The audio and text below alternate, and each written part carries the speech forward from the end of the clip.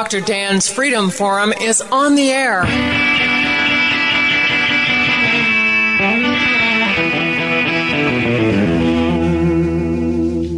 Never send to know for whom the bell tolls. It tolls for thee.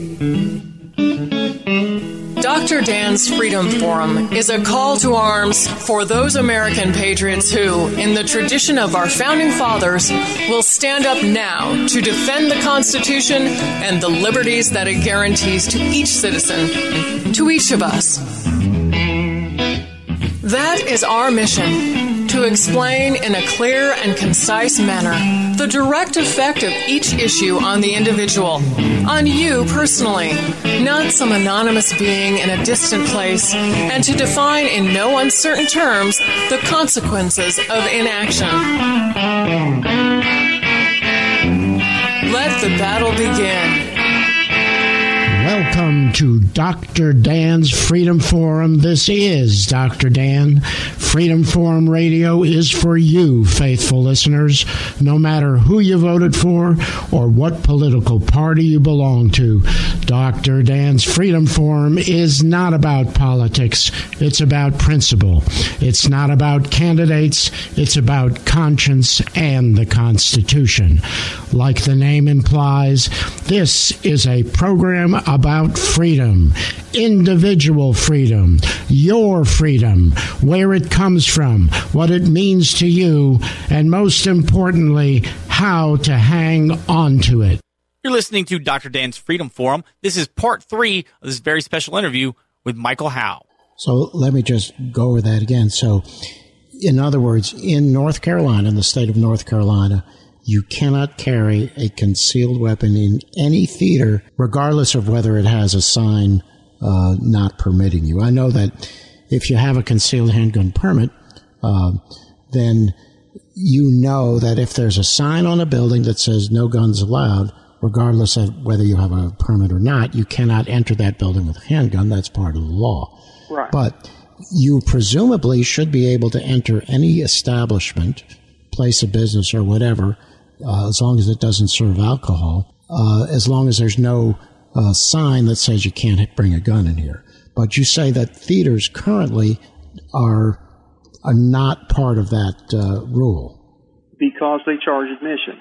So any place that you would potentially go, it could be a private theater where they perform plays. It could be a small privately owned museum or zoo or anything like that. If it charges admission, you cannot carry a concealed firearm under current North Carolina law. All right, so that's the deciding point there, and I want to be clear about that. So whether there's a sign or not, if you have to pay money to get in, you cannot carry a handgun. That is correct. Okay. This bill would also allow college employees to have handguns in certain types of residences, and that's limited to single-family detached homes, people who are college employees and live on the campus grounds. And they could also carry in their vehicles as well. And it clarifies the limits of local authority to prohibit concealed carry. The law currently allows them to prohibit carrying in parks that contain like recreational facilities, athletic fields, swimming pools. But some councils have wanted to sort of declare an entire greenway or a hiking trail or open fields to be a recreational area. And that's not what the statute intended. This makes it specific that they cannot do that. Unfortunately, it fails to provide civil penalties for any commissions that work outside of law. It would also establish uniform reporting requirements for mental health and substance abuse data to be regularly reported to the NICS system. That's the National Instant Background Check System that's maintained by the federal government. States have historically done a poor job of reporting that kind of data that would potentially be used to deny someone the ability to purchase a handgun. And this bill did have 12 amendments that were offered during the floor debate. Every one of them were tabled by vote, so that they did not change, did not amend the bill whatsoever. But essentially, they involved trying to add background checks for private sales, or to block carrying firearms onto educational property, to insert some magazine capacity limits, and strengthen the storage of guns in houses with minors by defining a minor as someone under 18, which would be much more stringent than what 937 has. But those failed to pass, and so 937 passed as is and is awaiting a vote in committee in the Senate. So the status of this bill, and this seems to me like a very reasonable bill. It really addresses a lot of the issues that we're all concerned about in North Carolina. It has passed the House, and it's now in the Senate. So what is the status in the Senate, and what do you think the chances are that this is going to get a vote? Well, the Senate seems to be a little more adverse to passing gun rights bills. I mean, for example, we had one last year that was allowed to just languish in the Senate committee after having passed in the House, and it just died. So, and you see that currently, of those that have passed one House, they've all come out of the House of Representatives. So there's just less support for it in the Senate. At this point, I'm not optimistic. However, sufficient pressure brought to bear by those concerned about these kinds of bills, I think, can make a difference, along with working with Grassroots North Carolina and organizations like that to try and force a vote on these bills. If it gets a floor vote, I think it would pass. So the object here is to get it out of committee and onto the floor. How much time do we have to do that? Well, there is no set time limit on when the legislature would adjourn. Traditionally, that's been usually sometime in May, perhaps going into June somewhat. So no one really knows exactly when that's going to happen, but it's getting late. We're already halfway through May. So, in other words, we better get on the stick here and contact our Senator Jim Davis, who is our senator in District 50, and see what he can do to get this bill moving along. And I think that we ought to try to contact our friends and all over the state, wherever we can, to try to get some pressure to get this bill out. If the Senate does not do anything, this bill just dies. Is that the case? Not this session, because since it passed one House, then it can be held over to the short session and could be brought up again next year, which, of course, the short session, you have less time, and if there are a number of bills like that, then it's competing in a much more greater time constraint than it would be in the regular session. Who's holding? But we don't want to wait till next year. We want this to happen this year, and this is why we need to bring this political pressure to bear for them to act now. Who's holding the bill up? Well, it's in the Senate Rules Committee. The chairman, that's Tom Apodaca, and he could bring it to a hearing. He could bring it forth. I think it would probably get out of committee, and if it got a floor vote, I believe it would pass. So, in other words, we got to start calling Tom Apodaca. I agree. All right, everyone, listen to me. Let's get on the phone here. Monday morning, call Tom Apodaca. You can get his number. How do they get their numbers, the phone numbers from these people? All of the contact information for any member of the General Assembly is available on their website, and it's a very well-organized website. It's one thing that the General Assembly did very well, which is ncleg.net, ncleg.net. And any member you can find their contact number for their office, their email address, the chairman or of any of the committees. If you want the members themselves of all the committees, you can email every member of the Senate Rules Committee, urge them to pass this. And anytime someone does that, they need to understand that they need to be polite. They need to be professional. They need to be a good representative of what we're trying to do. And it's lawful, law-abiding gun owners that want to see these things passed. And so we just need to politely explain why it's important to us, why we need this, how it would enhance public safety in North Carolina, and that we can't wait another year. That's very good advice. So we have some work cut out for us on this bill, HB 937, which to me sounds very, very reasonable, and it certainly covers a lot of the things that we need in North Carolina. We're going to take a quick break right here on Dr. Dan's Freedom Forum. More with Michael Howe after this.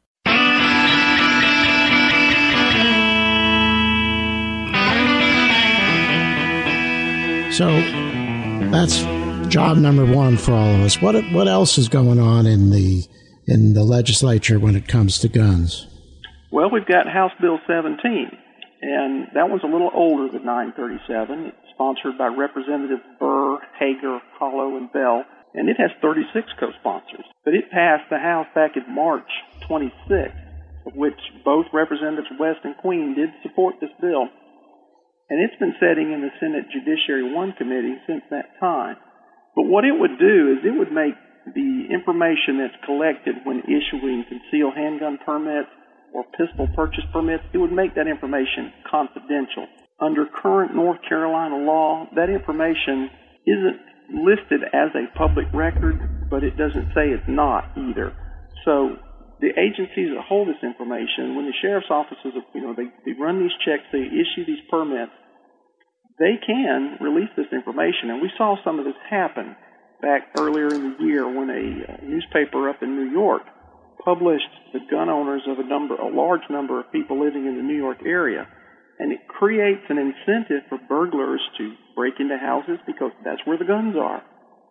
Or if you have perhaps someone who's trying to avoid an ex because of domestic violence, you just told him she has a gun. So it's personal information that people don't like to be put out and made public, and this would prevent that.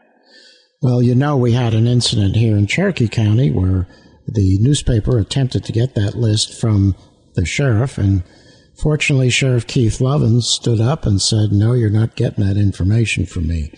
And we all applaud Sheriff Lovin for doing that. He understands that poses a definite risk to the safety and privacy of individual citizens. So who was holding that bill up? Well, that's in the Senate Judiciary 1 committee. And, if you wanted to address these, the best way to do it is to go to the legislature's website, find out the names of these specific committee members, and email every one of them. You can do it as a group email if you like, blind copy it or something of that nature, or send an individual. I would recommend that someone not specifically say, put your name, but you wouldn't want to say necessarily where you live, because if you're not one of their constituents, it's going to carry less weight, because they know you can't really vote for them one way or the other, as you mentioned before. But still, the more feedback that they hear from the people, the more likely that this bill is to get a fair vote and move forward to a Senate floor vote. So what's next? What other stuff is going on up there? We've got House Bill 452, sponsored by Representatives Holloway, Glazier, Faircloth, and Lucas, with 27 co-sponsors.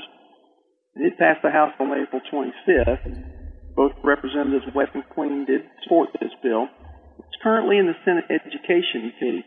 Remember, the NRA recommended that we enhance school security following the Newtown, Connecticut incident by putting police officers in schools. And about a third of the schools around the country have armed police officers as their resource officers. But this would allow sheriffs and chiefs of police to establish volunteer resource officers using former law enforcement officers. It is my understanding that a number of retired law enforcement officers would like to be able to give back to the community, to volunteer some of their time to do just that. And this would empower them to do it. Not to mention the fact that it would allow us to enhance school security without really spending a lot of money. So I think it makes good sense to do this. And if you look at the people who are in very important positions in Washington, where do their kids go to school? Private schools with armed security. Our kids get gun-free zones. That makes absolutely no sense. Well, that sounds, again, like another bill that should have no problem getting passed. In this case, both West and Queen, one a Republican, one Democrat, had voted in favor of the bill. That should be an indication that there might be bipartisan support for something like this. And you're certainly right. When you have former law enforcement officers who are well trained and they have the ability to give back to the community by providing security and protection in schools, that's really a win-win situation for everybody. Yes, sir. What else is going on up there? Well, there's one other bill I wanted to mention, House Bill 405. It's sponsored by Representatives McNeil, Burr, Faircloth, and Davis, with 29 co-sponsors. Passed the House recently, May 7th. Both Representatives West and Queen supported the bill, and it's in the Senate Rules Committee. But it gives judges and administrative law judges and clerks of court who have concealed handgun permits, it allows them to be exempt from some of the prohibitions. Before a judge could not carry a handgun into his courtroom. So this would allow those with CHPs to be able to carry in a lot more areas than the average person. Now, that might seem a little bit unequal in a sense, but they're in key positions that make them targets to criminals. So I think it's a reasonable thing. Personally, I think CHP should be able to do this as well, but that's not likely to happen. So there are certainly, that gives us, those are 4 really important bills that have been passed by the House that are just languishing in the Senate at this point. And so I'm sure that someone like GRNC is actively trying to get these bills out of committee and onto the floor. But I think that our listeners here have to do their part as well. And you've told them how to do that. You go to ncleg.net and find the committee involved. What committee is that last bill in, by the way? It's currently in the Senate Rules Committee. So we have two bills in the Senate Rules Committee, HB 937 and HB 405. We have HB 17, which is in the Judiciary 1 Committee, and we have HB 452 in the Education Committee. So those are 4 bills that are halfway through the hurdle. They've been passed by the House. They need to be considered by the Senate. And really only our pressure at this point is going to get them out of committee. So that's going to be something that we're going to have to do. So what else is going on up in Raleigh in terms of pro-gun rights measures that have not either been passed in either of the houses? Well, there are some excellent ideas that are in the form of bills, but they have not received a committee vote, and at this point I don't think they're going to. But just a few examples, HB 49, the idea is if you go to, say your employer will not allow you to carry a firearm and store it in your car while you're there, or you're at a business that says you cannot have a firearm in the parking lot of their business, this would hold those property owners and business owners civilly liable for people who were denied that right, but then are injured or killed as a result of not being able to defend themselves with a firearm. A good example would be a business where they work shifts, perhaps a female employee who comes to work late at night or gets off work late at night, and they have a breakdown on the way to or from work, flat tire in a deserted area, perhaps not a good cell signal, or the cell phone battery's gone dead, a host of things that could happen. Some predator comes along, they didn't bring their handgun with them because of the rule of not being able to have it at that location. So this would hold those people civilly liable and give an incentive to change the policy. Let me ask you a question. If the Castle Doctrine allows your car to be your domicile, what's to prevent someone from keeping it locked and well hidden in their car? No one really would ever know it's there.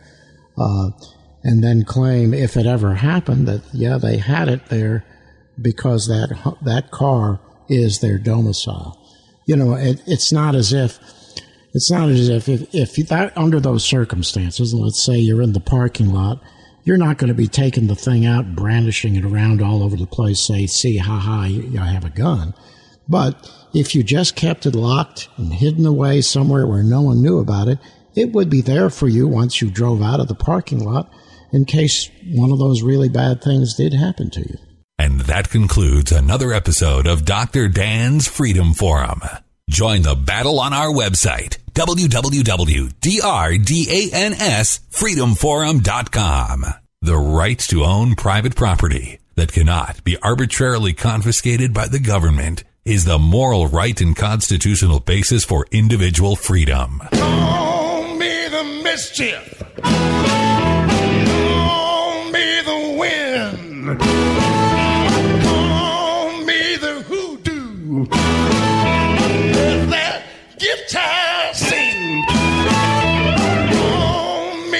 Shatta. Call me original sin. Call me railroad steel. Call me the mojo man. They call them muddy waters. And people, I just love to hear that old man sing.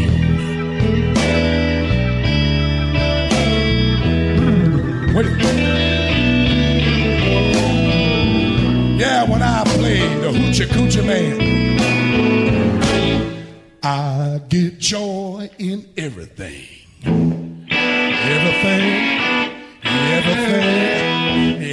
Everything gonna be all right this morning.